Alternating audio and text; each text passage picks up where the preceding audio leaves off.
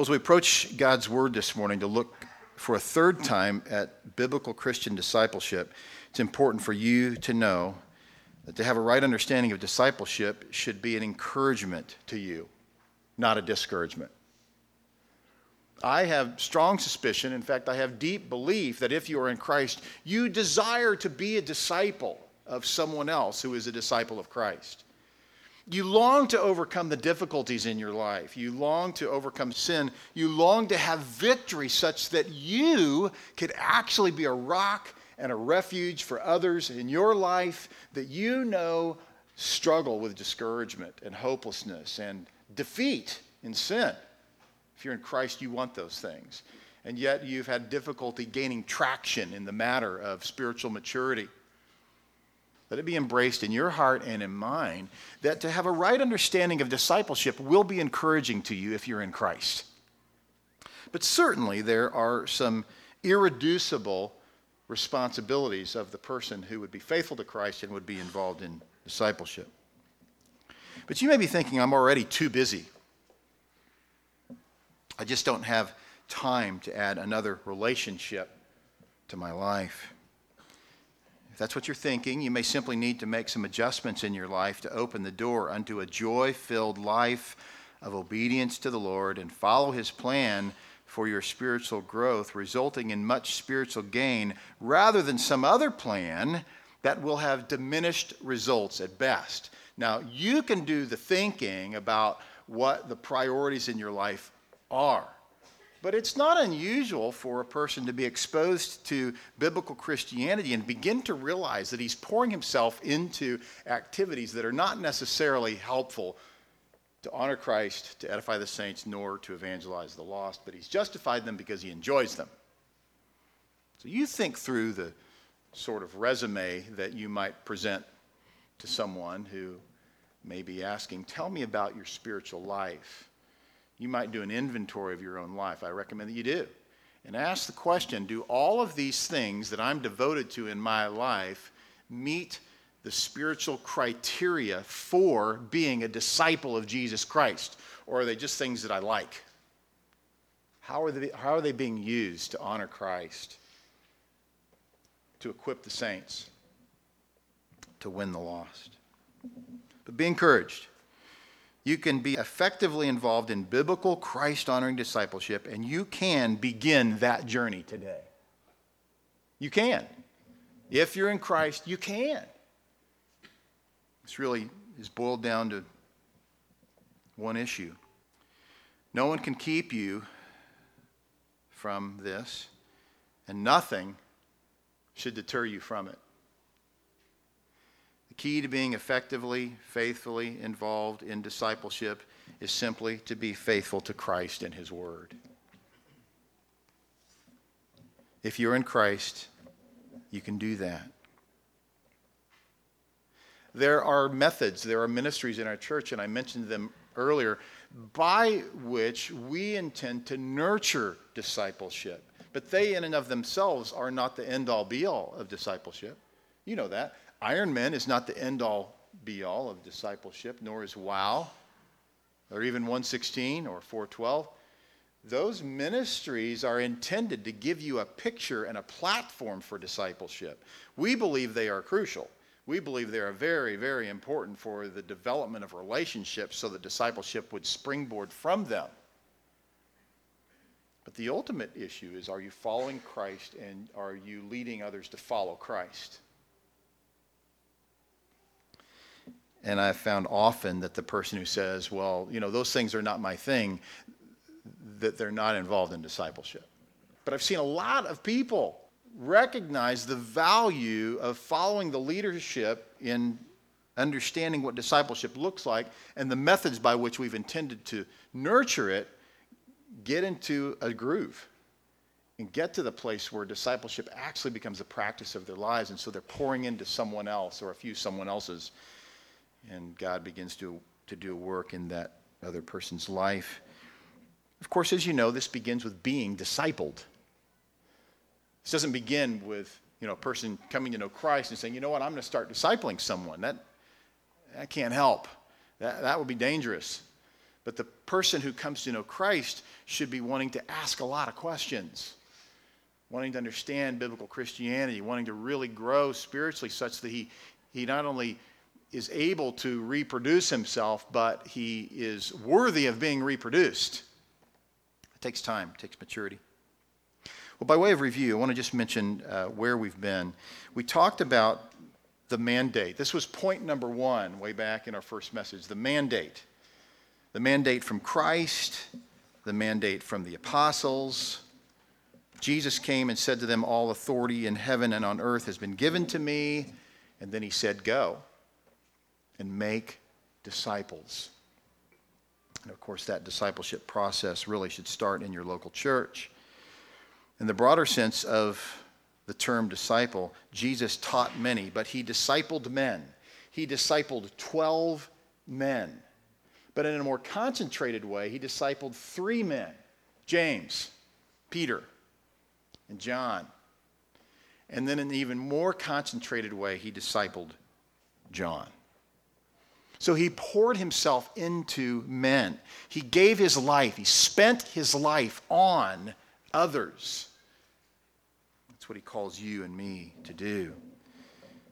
Jesus mandated this. Paul also mandated this. Titus 2, 2 Timothy 2. Paul exemplified this for us in his ministry to Timothy, his ministry to Titus, his ministry to Epaphroditus and others. Who discipled Paul? I think we can reasonably speculate that Barnabas discipled Paul. He was the one who created the handshake between James and Cephas and Paul. He was the one who persuaded them to believe that Paul was the real thing, and he created the right hand of fellowship between those men. So certainly Barnabas had a substantial influence on Paul's life. So we looked at the mandate, then we looked at the makeup. Point 2 was the makeup. Let's go through these quickly. We said first that the makeup of a disciple is that he is a lover of Jesus who reproduces others who love Jesus. He loves Jesus and he reproduces others who love Jesus. Second, we said that he is a lover of Christians. He loves the brethren. We're known by our love for one another, are we not? In fact, in 1 John 3, John says, we know that we have passed out of death into life because we love the brothers. Whoever does not love abides in death. Everyone who hates his brother is a murderer, and you know that no murderer has eternal life abiding in him. This is one of the basic criteria by which we know that a person is actually a Christian. It is ludicrous that in our spiritual culture these days that nearly everyone who claims to be a Christian is believed to be a Christian. Don't believe that because someone says he's a Christian that he is. He has a hunger for righteousness and he has a love for the brethren. Well, third, we said that he is an inquisitor. He asks questions. The person who is a true disciple does not come to the table saying, let me tell you everything I know. The person who's bypassed this process and he's gotten into a rhythm over the years of wanting so much to be heard and wanting so much to influence others, but he never had a chapter in his life where he just drank and listened and absorbed and imitated other godly people. He's fooling himself into thinking that he's an actual disciple. He asks questions. We looked at Acts chapter 8, the Ethiopian eunuch as an example of one who asks questions. Fourth, we said that he is a nurturer of discipleship to his family. He nurtures a love for discipleship in his family. Jesus declared, "Who is my mother and who are my brothers?" when he was told that his biological family were waiting to speak with him. He says, "Here are my mother and my brothers. For whoever does the will of my Father in heaven is my brother and sister and mother." His devotion to the body with a proper devotion to his family teaches the disciple. He teaches his family to place a high value on God's family. He nurtures in his family not only a love for family, but preeminently a love for the body of Christ with whom we will spend eternity. As I mentioned when we went through this, it should not be a surprise to a man that his children begin to, one at a time, abandon the things that he had hoped they would embrace as they get to be 16, 18, 20 years old, when he himself has done little or nothing to nurture a love for discipleship. He's created an idolatrous view of the family such that the family is of such preeminence that there is no willingness to receive discipleship for others, much less to disciple others themselves. It's a great privilege for me. In fact, my boys aren't quite old enough for me to take them to all the things that I want to. As I was preparing to come here Saturday morning to oversee Debbie Lalo's brother's funeral, two of my boys separately said, "Can I come with you?" And I was going to be here so early, it would have been a long day, and I didn't want to subject them to being here for 4 or 5 hours, but it's my privilege to bring them to events like that where there's the joy and the opportunity to express the goodness of Christ, especially in a context where there will be unbelievers. I wish I could take them on hospital visits with me. They aren't old enough yet. I'll never forget taking Dawson with me to visit Bob Biggers for the last time. Bob was dying. And Dawson got a little distracted at one point, and I called his attention back to the beauty and the joy of seeing a man in his last days honor Christ with his life. And Bob was so concerned about Dawson. He just wanted to know what was going on in his life. Opportunities like that are substantial. We mustn't let them pass by. It was huge for my, I think, 9-year-old boy at the time to see this man who was in the final moments of his life to declare the goodness and the kindness of Christ, and to be interested in Dawson's life. Well, our third point was the model. So we looked at the mandate from Christ and the apostles. We looked at the makeup of a disciple. Then we looked at the model. Jesus in Matthew 10:24 says, "A disciple is not above his teacher, nor a servant above his master.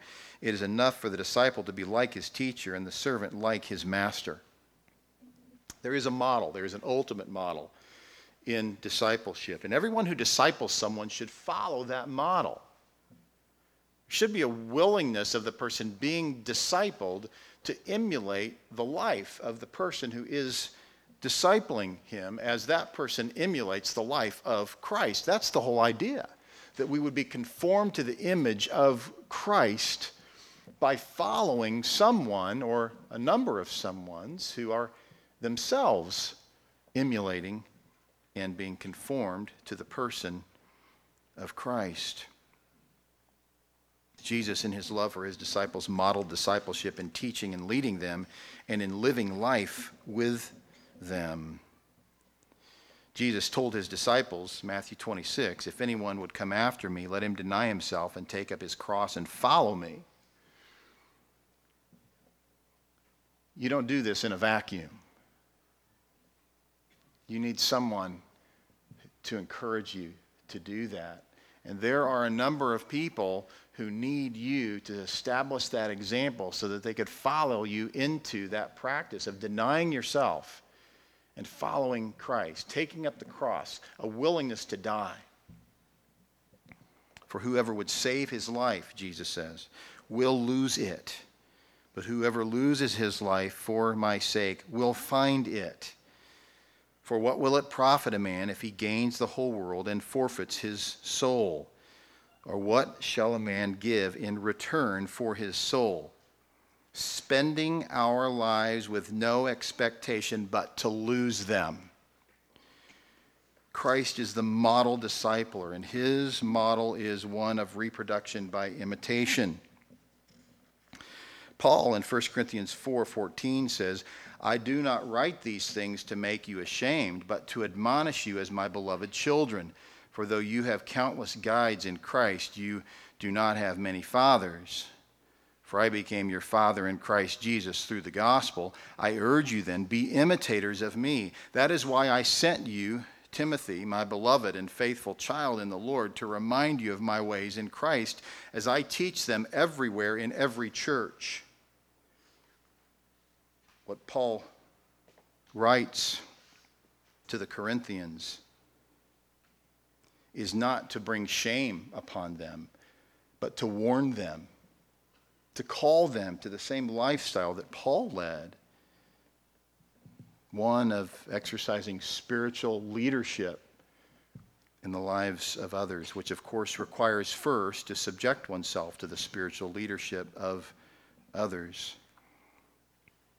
1 Corinthians 11:1, Paul says, be imitators of me, as I am of Christ. In Philippians 3, verse 15, Paul says, let those of us who are mature think this way. And if in anything you think otherwise, God will reveal that also to you. Only let us hold true to what we have attained. Brothers, join in imitating me and keep your eyes on those who walk according to the example you have in us. The person who thinks that his role in Christianity is to kind of touch base with the church at least occasionally on Sunday morning, and then to kind of go out and do his own thing,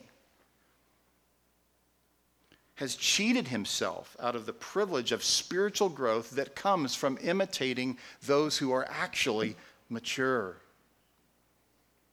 And it's not unusual for that man to go into spiritual meltdown, at least on occasion, and he wonders why it happens.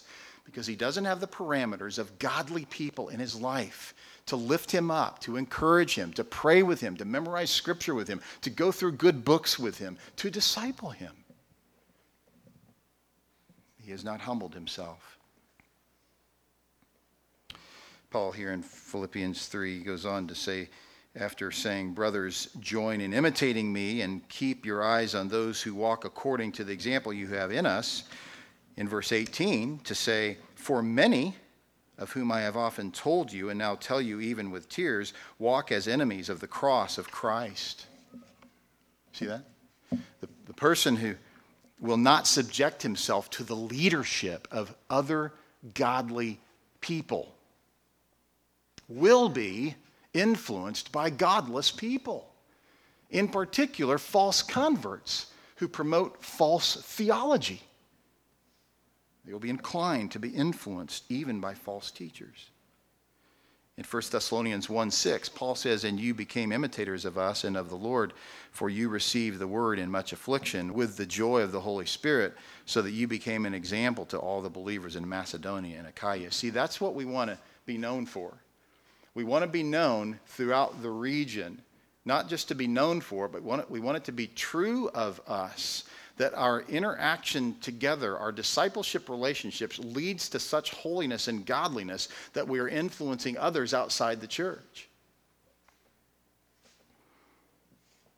Hebrews 6:11, we desire each one of you to show the same earnestness, to have the full assurance of hope until the end, so that you may not be sluggish, but imitators of those who through faith and patience inherit the promises. And then this powerful expression in Hebrews 13:7, remember your leaders, those who spoke to you the word of God. Consider the outcome of their way of life and imitate their faith. Well, our fourth point then was the methods. This was a brief point. The methods. You need to know, I need to know, we need to remember that how to disciple begins with how to be discipled. Methods have much latitude. We have a lot of latitude for how to be involved in discipleship. Jesus loved and lived with the brethren. That's a fundamental, irreducible reality. I would suggest, by way of a method, that you subject yourself to someone's leadership for 6 months. Go to someone and say, will you pour into me for 6 months? Jesus poured into the disciples for 3 years, and at the close of that 3 years, they still had lots of problems. They still exhibited substantial immaturity. But the person who has never been willing to deliberately, strategically, directly say, please teach me, by one person. Please give me the privilege to imitate you, that I would walk with Christ more faithfully. But he wouldn't even do that for 6 months. He's refusing the reality that the disciples did that for 3 years with Christ. 3 years. The one who best follows Jesus is the one who best leads people to Jesus. And in an effort to do that, he must have been led by someone who is leading him to Jesus on a regular and faithful basis. So we didn't talk a lot about methods, because the Bible doesn't talk a lot about methods. But the primary element of any right method is to be a person who himself has subjected himself to others of greater maturity. On that note, in his excellent book, Finally Free, Heath Lambert says about accountability. Now, I want you to understand, Finally Free is about discipling others unto victory over sexual sin. But Heath Lambert gives a tremendous theology of discipleship and of sanctification in this little book. In his section called Effective Accountability Involves Someone with Maturity, he says, another defective approach of the meeting described earlier, despite their sincere intentions of men who gather for accountability, these young men are all at the same level of maturity and entangled in the same sin. No one in the group has the spiritual stability to counterbalance their communal confusion. None of these guys have the proven wisdom to correct their collective waywardness. No one who has experienced lasting victory is there to guide the group out of long-standing defeat. You must have someone providing spiritual leadership in your accountability group who is more advanced in holiness than others. We see in Galatians 6, 1-2, that those caught in sins are restored by those who live by the Spirit. Living by the Spirit doesn't imply perfect. No Christian will meet that ultimate standard until they see Jesus face to face. This passage does indicate, however, that you need someone more advanced than yourself in the area of your struggle. Seeking accountability from those who are in the same place in their struggle as you are may make you feel comfortable, but it is unlikely to lead to actual change. You must be accountable to someone who has a track record of victory in sexual purity. This kind of person is best equipped to point you toward freedom in your own life. Years ago, a buddy of mine and I decided we were going to go through the Spiritual Disciplines of the Christian Faith by Donald Whitney. It's really a must-read classic for all Christians. But he and I were basically at the same spiritual maturity level. And our pastor said to us, you guys are not going to help each other because you have the same weaknesses and you don't really help each other as it is. It was helpful for me to read through the book. I took a lot of notes. I've gone through it some even in preparation for this message. It's a tremendous help to understand what the primary responsibilities of the Christian faith are. But I was going through it with the wrong guy. We had a lot of fun, but we didn't help each other. If someone wants to follow you, your goal should be to make that person winsome and valuable as a discipler. How will you do that if you yourself have not sat directly under the discipleship of another more mature, godly saint? Oh, and don't wait. Don't wait. You don't know. You don't know when the Lord's going to take that man or that woman from our church somewhere else, and you will have lost an opportunity. Don't wait. Well, the material then, this was even a shorter point. I gave you a list of recommended tools, books, other resources to be helpful to you. But the material really should involve two categories of issues. One, spiritual truth, right? reading, drinking from the right books, the right sermons, the right confessions, catechisms. But in addition to that, the vehicle could easily be a decision to spend time together in some normal setting. And we talked about the possibility of two men working on a car together, or two men serving as deacons in someone else's house. But in the context of that interaction, looking to those spiritual truths and asking, how do these deep, rich, God-glorifying truths manifest themselves in our hearts, in our conduct, in our speech right now? Why are we doing this? Why are we changing out the ceiling fan for some widow? Why are we doing what we're doing? How is it reflective of our discipleship in Jesus Christ? Well, point 6 then, and that's where we pick up this morning. Point 6, the mindset. What is the attitude that motivates and generates discipleship? What mindset does one possess who is willing to either disciple or be discipled, or both? Now, I could have broken this down into two different subcategories and dealt with the mindset of the discipler and the mindset of the disciple. But the more closely I examined the scripture on this point, the more I am convinced that the mindset of the faithful discipler and the mindset of the faithful disciple is the same.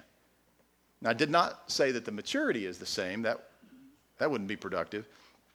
But the mindset is the same. And so we're going to talk about 4 mindsets this morning under this point. Letter A, trusting God. Trusting God. The mindset of the faithful discipler, the effective discipler, and the mindset of the faithful, effective disciple is one of trusting God. Whether investing in someone or pursuing someone to invest in you, you must trust God.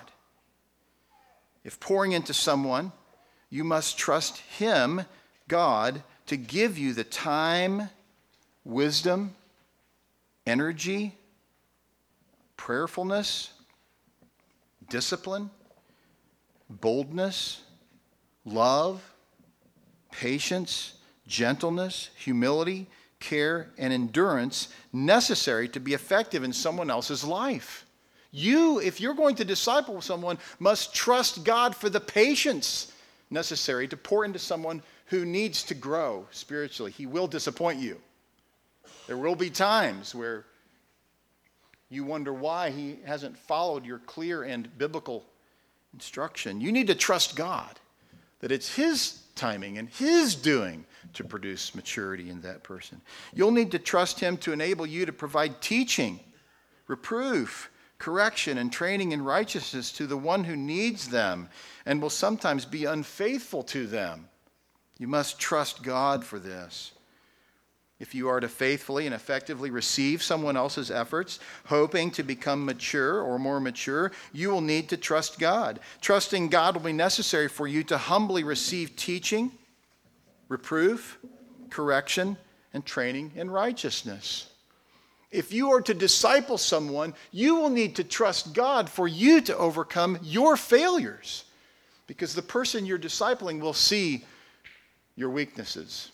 The more time you spend together, the more quickly he will see your failures. And you will need to trust God that He will do a work in that person's heart that allows him to continue trusting God while, in a sense, trusting you to be an effective discipler.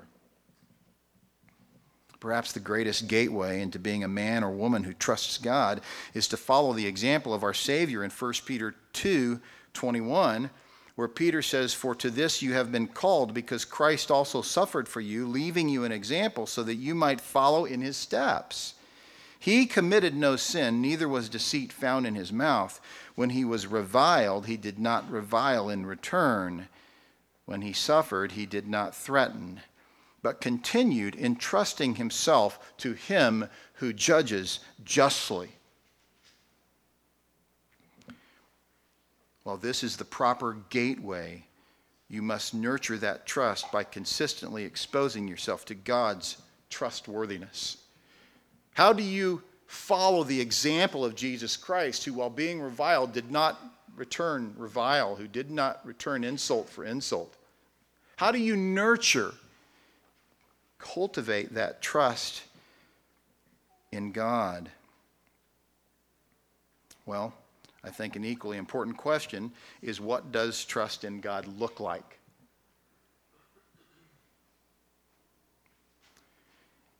It looks like Bible reading. The person who trusts God reads his Bible. It looks like Bible trusting. He believes his Bible. He does not pit the Bible against the Bible. He does not see man's responsibilities and do everything he can to do away with God's sovereignty. He engages in Bible trusting, not just Bible reading, but Bible trusting. 3, that 1 was Bible reading, 2 was Bible trusting. 3, Bible study. Bible study. We've gone to great lengths at the Anchor Bible Church to teach you hermeneutics. We spent an entire section in WOW teaching women how to study the Bible, nurturing a vibrant interaction amongst our women where we cultivated a deep dependence upon God's Word. That was one section. We're currently doing that with the men. This is our second time to go through a hermeneutic study with the men. But we also do that every single week. Do you know that? In your family groups. You have a basic hermeneutic outline on your study guide every time you receive it. It speaks first about observation. So we ask questions that can only be answered directly from the text. And then we ask interpretation questions that require you to actually engage in some study, using some valid and trustworthy tools. And then third, we have an implication section. So we're nurturing an increasing understanding of how to study the Bible. So a person who trusts God is engaged in Bible reading, Bible trusting, and Bible study. He's also engaged in Bible memorization. He memorizes God's Word so that when he's in the throes of life, the difficult circumstances of the details of his life, he can quickly recall the truth. You know, when you're trying to minister to someone who kind of dips his toe in the water of the church on occasion, and you're saying, you know, you need to be here. Where are you going to go? You're going to go to Hebrews 10, 24 and 25, because you memorized that a few weeks ago, many of you. Bible memorization. Fifth, trusting God looks like Bible singing. No small amount of work has been put into the selection of the songs that we sing at the Anchor Bible Church. We've worked hard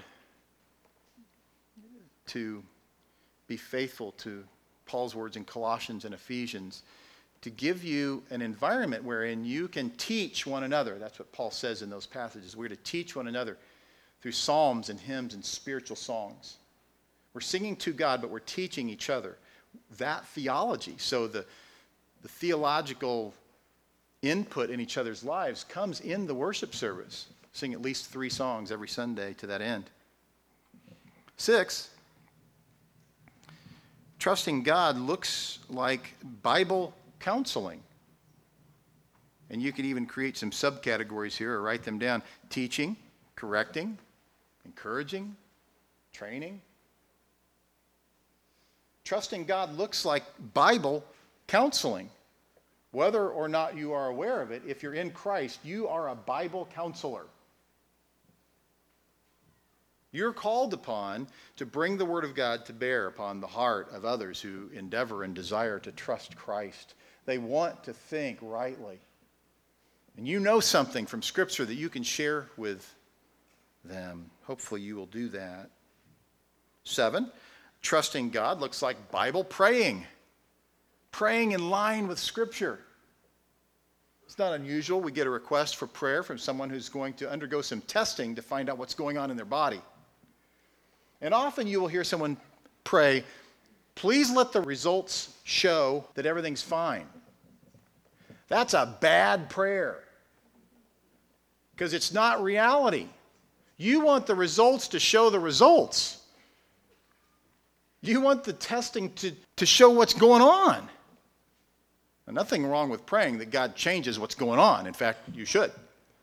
Praying for healing. But if someone says, hey, I'm having a test done, I got an MRI, an angiogram, would you please pray that it turns out everything's great? No, because I want the doctors to know what's wrong with you so that they can help you. You know, have you ever been the person whose life is bent on pleasure, hedonism? Doing everything you possibly can to escape trials, everything you possibly can to escape pain. You should pray for God to do a spiritual work through the difficulties. 8, Bible-based giving. A person who trusts God engages in Bible-based giving. 2 Corinthians 8 and 9, Paul explains there that you determine what you will give. You determine what you will give, but there are clear criteria. You are to give with joy, not a legalistic 10%. Can you give 10%? Is it sinful to give 10%? No, I think that's probably a great starting place for some folks. But another great starting place for others is less than 10%. For some, it's a whole lot more than 10%. But to engage in fact, in telling people or mandating from others, you must give 10%, is the height of practical legalism. Now, if you give 10%, don't feel guilty. Maybe you've decided that's what you want to give, and that's fine. But don't tell somebody else they have to give 10%. That was never mandated, even in the Old Testament, giving to God's people. It was mandated for national Israel. And really, if you're going to mandate any percent from people, it needs to be 23 1/3, because that's what national Israel was required to give. So if you're willing to start giving 23 1/3%, then, no problem maybe influencing others to give 23 1/3%, but you can't mandate that. What God mandates is that you determine with joy in your heart, and you give exceedingly beyond what you think you can. Now, don't do that with mysticism or with any measure of presumption. Work out a budget. Figure it out.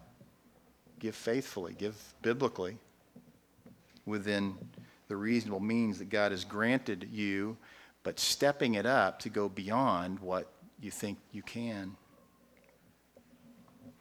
9, Bible-based serving is an expression of trusting God. Bible-based serving. Where does that begin? It begins with the body of Christ. It begins with your local church. As I said earlier, don't assume that everybody who says he's a Christian is. There's a sense in which it's really, really difficult to know whether or not someone's a believer unless you're involved in the same local body. It's not impossible. I'm not saying it's impossible. And maybe you have substantial interaction with someone, and because you have observed this person's life, you can really begin to legitimately determine whether or not he's a believer based on biblical truth. But the best environment, and the only environment prescribed by God, is the local church. So engaging in Bible-based serving starts with serving the church. Read 1 Corinthians 12 for a clear treatise on that. Romans 12, Ephesians 4. Now, with each of these, there must be a passion and deliberate effort to mine the depths of God's word, to know him. The person who trusts God is a person who knows God. If you do not trust God, you are not ready to disciple someone to trust God, but you are certainly in need of someone to disciple you. And if you will become someone who trusts God, it will be the result of being discipled by someone who does. But if you desire to trust God in these areas, if you wish to be discipled by someone who trusts God in these areas, then you are at least trusting God enough to know that you need help, you need growth, you need discipleship. Jerry Bridges, in his tremendous book, Trusting God, I commend it to you. If you know someone who's struggling with whatever level of discouragement, this is a tremendous book. He says, God is in control. He is sovereign. He does whatever pleases him and determines whether we can do what we have planned. This is the essence of God's sovereignty, his absolute independence to do as he pleases and his absolute control over the actions of all his creatures. No creature, person, or empire can either thwart his will or act outside the bounds of his will. The common response of the person who does not trust God, does not acknowledge, even dismisses God's sovereignty, is that he frequently goes into spiritual meltdown. His inability to handle even the normal difficulties of life, such that he lashes out against those nearest to him, probably his family, are indicative of a distrust in God and a disbelief in his sovereignty. Now think of it. Did Jesus believe in the Father's sovereignty? Well, of course he did. But as a man, he needed to nurture that in his own heart. Back to 1 Peter 2, where we are told that he entrusted himself to the one who judges righteously. The one who judges righteously is in fact sovereign. To entrust ourselves to him means that when your kids do things that don't reflect what you think you've raised them to do, you don't do everything you can to legalistically twist them and force them back into proper conduct. You pray. You read the word. You go to godly people. You go to that person who's discipling you and you say, help me, I'm angry with my children. Help me to remember the doctrine of God's sovereignty in which I have intended to trust, but so frequently fail to remember. Well, B, the mindset of the true disciple, the true discipler, is one of exalting Christ.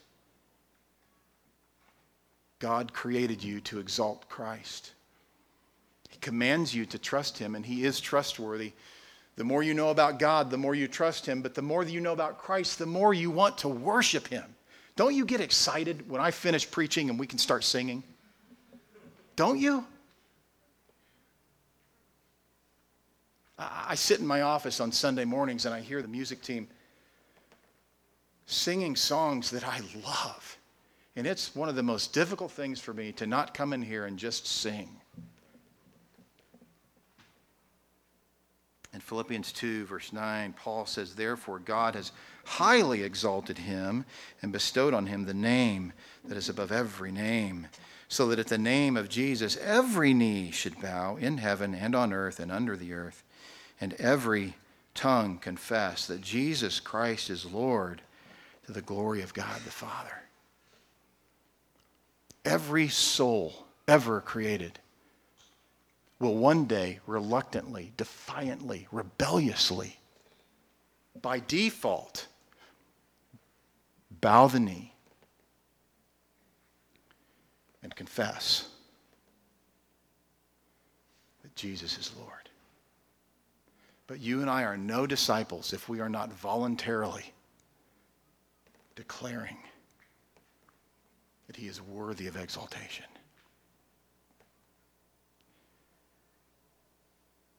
And you cannot give what you do not have. If it is not your inclination to worship the Savior, you cannot influence someone to worship the Savior, especially in the privacy but somewhat public element of your own home. Those that you would most hope to trust Christ know you best. And they know whether or not you worship Christ. They know when they see your interaction with your spouse and your interaction with them and your interaction with your neighbors, whether or not you exalt Christ. Exalting Christ is not boiled down to a weekly opportunity for you and me to sing 3 songs together. It's nurtured in that. Praise God for that. Thank the Lord for our music team who does a tremendous job of leading us in that. But it doesn't boil down to that. That's the shot in the arm once a week that we enjoy and we learn from and we grow. So in those moments where you're having a struggle with your neighbor or your child or whoever, you can go back to those moments where we've taught one another from the Scripture in our singing. The person who exalts Christ is the person who trusts God, and he is the person who is a disciple. I'll give you some quick reasons to worship Jesus Christ. Number 1, he is God, your creator and sustainer, from Colossians 1. He is God. Number 2, he is the head of the church, from Colossians 1 again. He's the head. You're not. I'm not.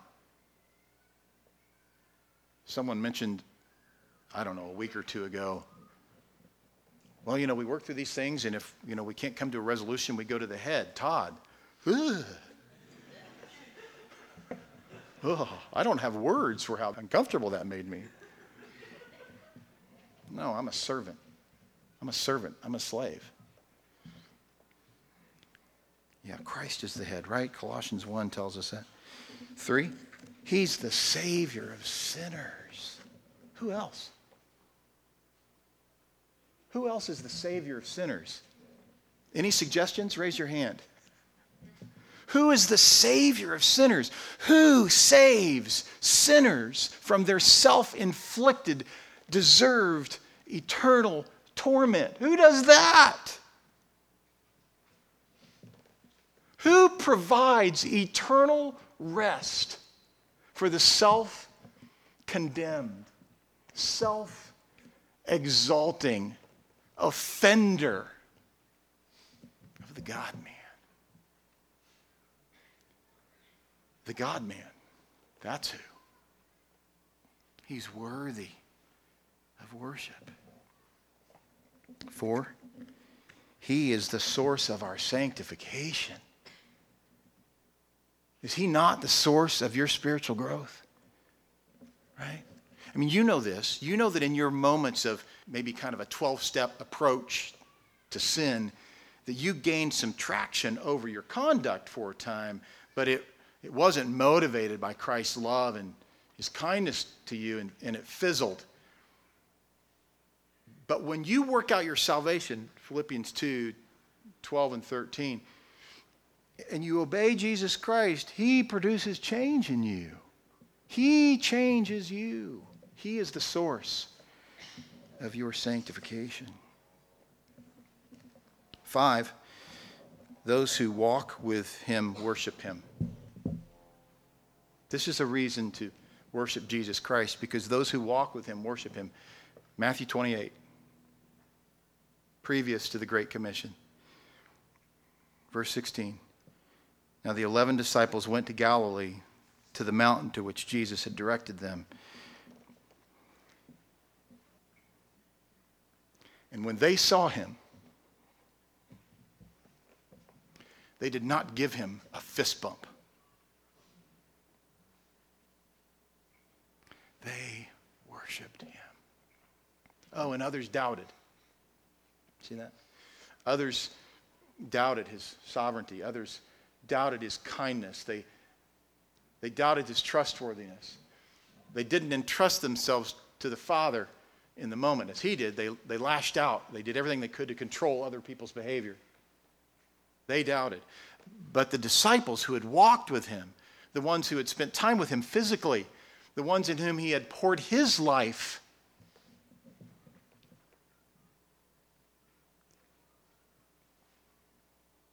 they were not desensitized to his presence. As you and I can easily become desensitized to his presence, they were not.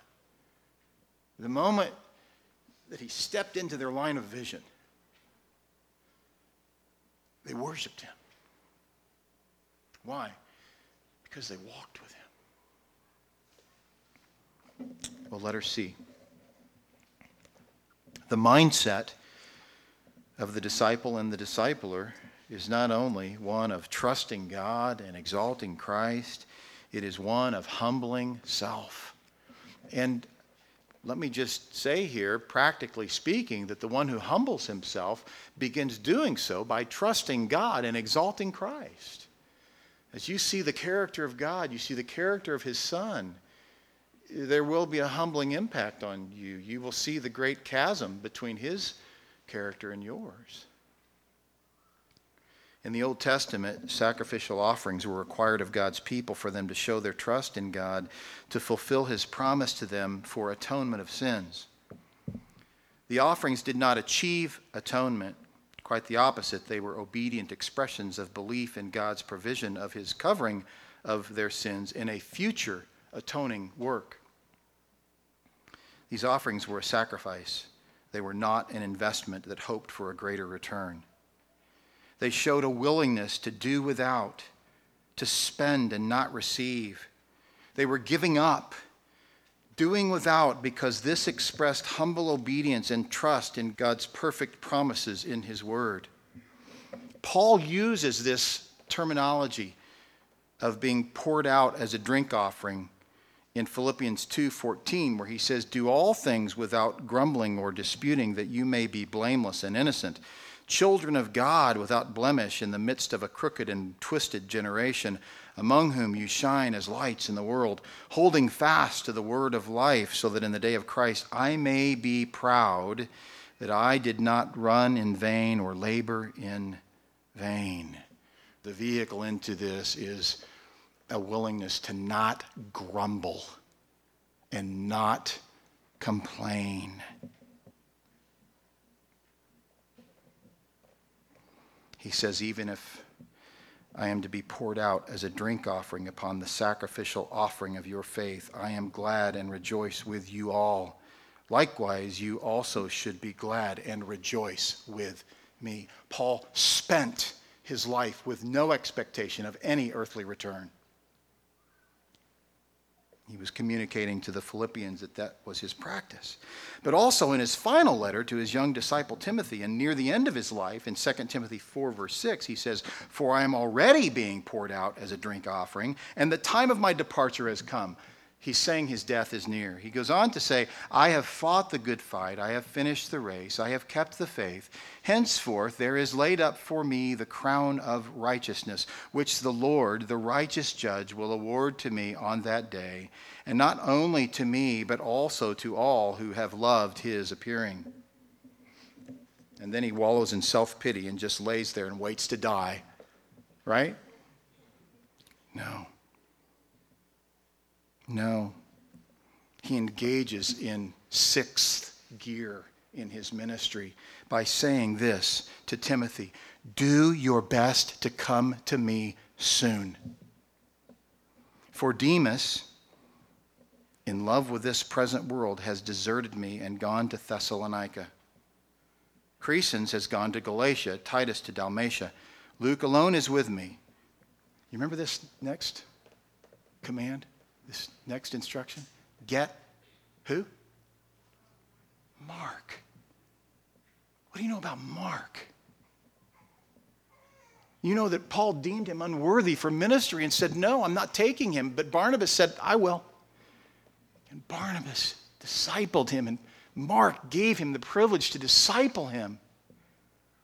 Get Mark and bring him with you, for he is very useful to me in ministry. I'm not going to coast. I'm not going to retire. In the end of my life, in the last days of my life, bring Mark, the one who is shamed and yet has been restored via discipleship. He closes this letter to Timothy with these beautiful words and says, "Grace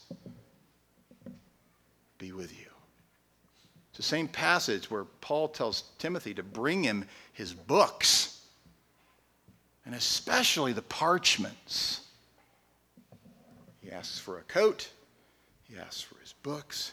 He asks for the parchments, the scripture.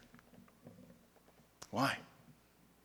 Because he was ramping up for effective ministry in the final days of his life.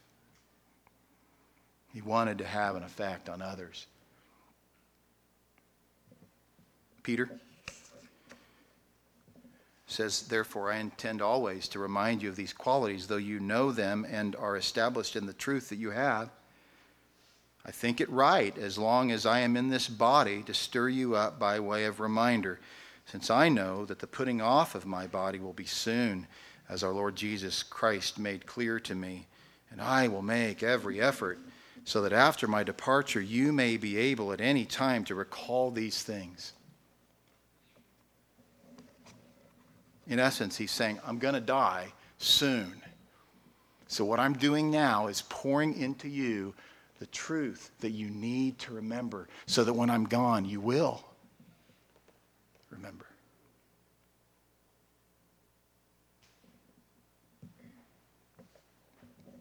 First Peter 5, verse 5. Peter says, likewise, you who are younger, be subject to the elders. Clothe yourselves, all of you, with humility toward one another, for God opposes the proud, but gives grace to the humble. Let me just be real direct. Specifically, how are you obeying this command? Specifically, how are you humbling yourself before the elders? The person who is a faithful disciple, the person who is a faithful discipler, humbles himself before others who can lead him or her to spiritual maturity. God opposes the proud, but he gives grace to the humble. Do you see that in the context that the nurturing of humility comes via imitating someone else?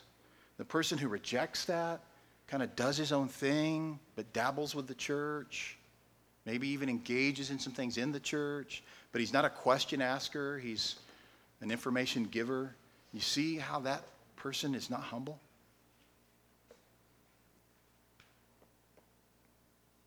Where Paul had used the drink offering phrase in Philippians 2, he had just explained that this attitude of humility is for Christians to embrace by following the example of our Savior.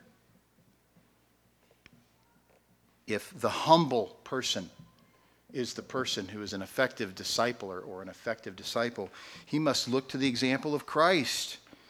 In Philippians 2, verse 1, so if there is any encouragement in Christ, any comfort from love, any participation in the Spirit, any affection and sympathy, complete my joy by being of the same mind and having the same love, being in full accord and one mind. Do nothing from selfish ambition or conceit, but in humility count others more significant than yourselves. Let each of you look not only to his own interests, but also to the interests of others. Have this mind among yourselves, which is yours in Christ Jesus, who, though he was in the form of God, did not count equality with God a thing to be grasped, but emptied himself by taking the form of a servant, being born in the likeness of men, and being found in human form, he humbled himself by becoming obedient to the point of death, even death on a cross. Now ask yourself, and be honest, and be bold, and be brave. Ask yourself, are there areas of commands of Christ which I am regularly rejecting? Specifically, the need to practically humble myself by subjecting myself to the discipleship of a discipler. Humility is the belief and conviction that your life is a gift from God that you are to spend on others. That's humility. D. The faithful discipler is a person who is serving others. He serves.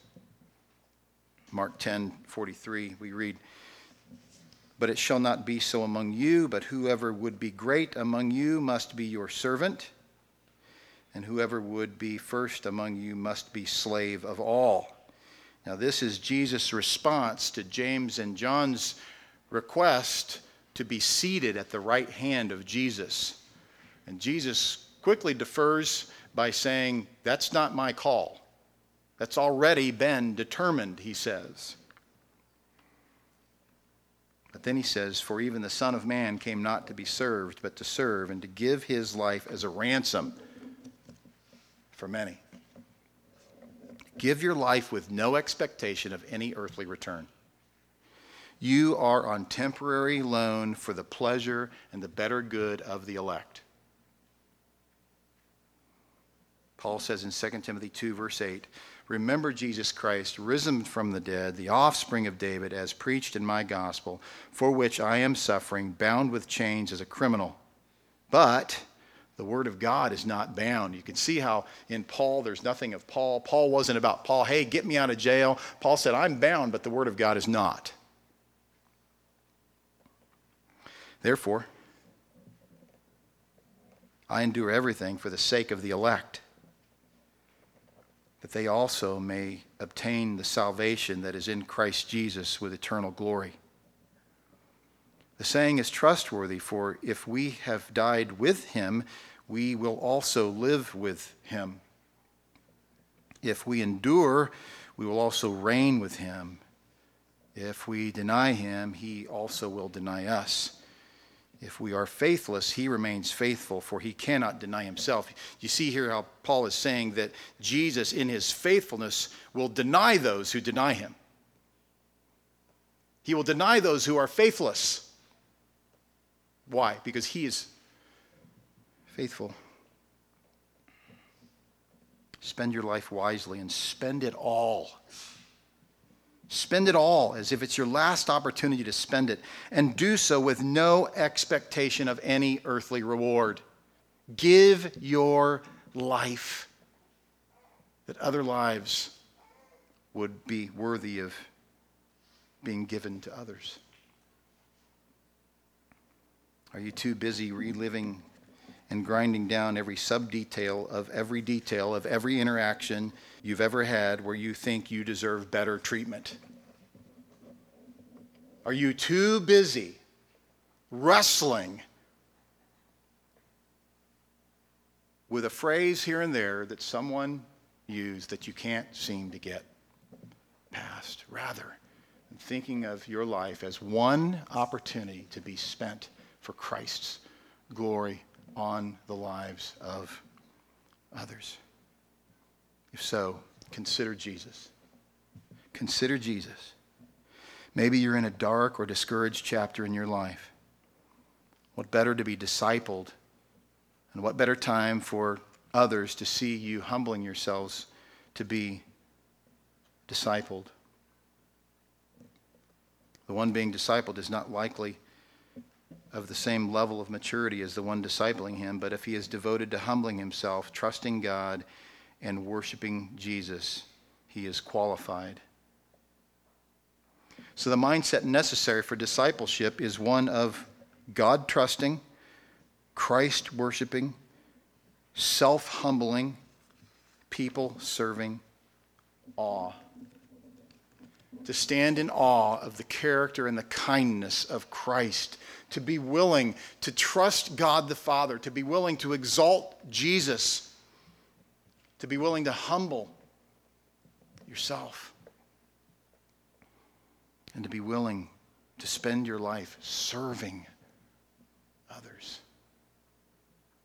This is not only the effective discipler, this is the effective disciple. Father, we close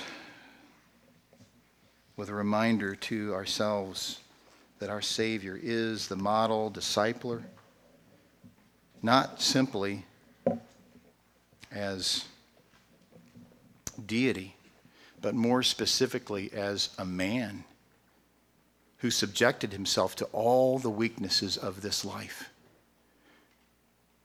That he, faithful to you, but as an example to us, entrusted himself to you. Lord, we ask now that as we go to this time of singing, that it would, in fact, be an exercise in, but also a profitable time of trusting you, exalting Christ, humbling ourselves, and serving others. We ask this in Jesus' name.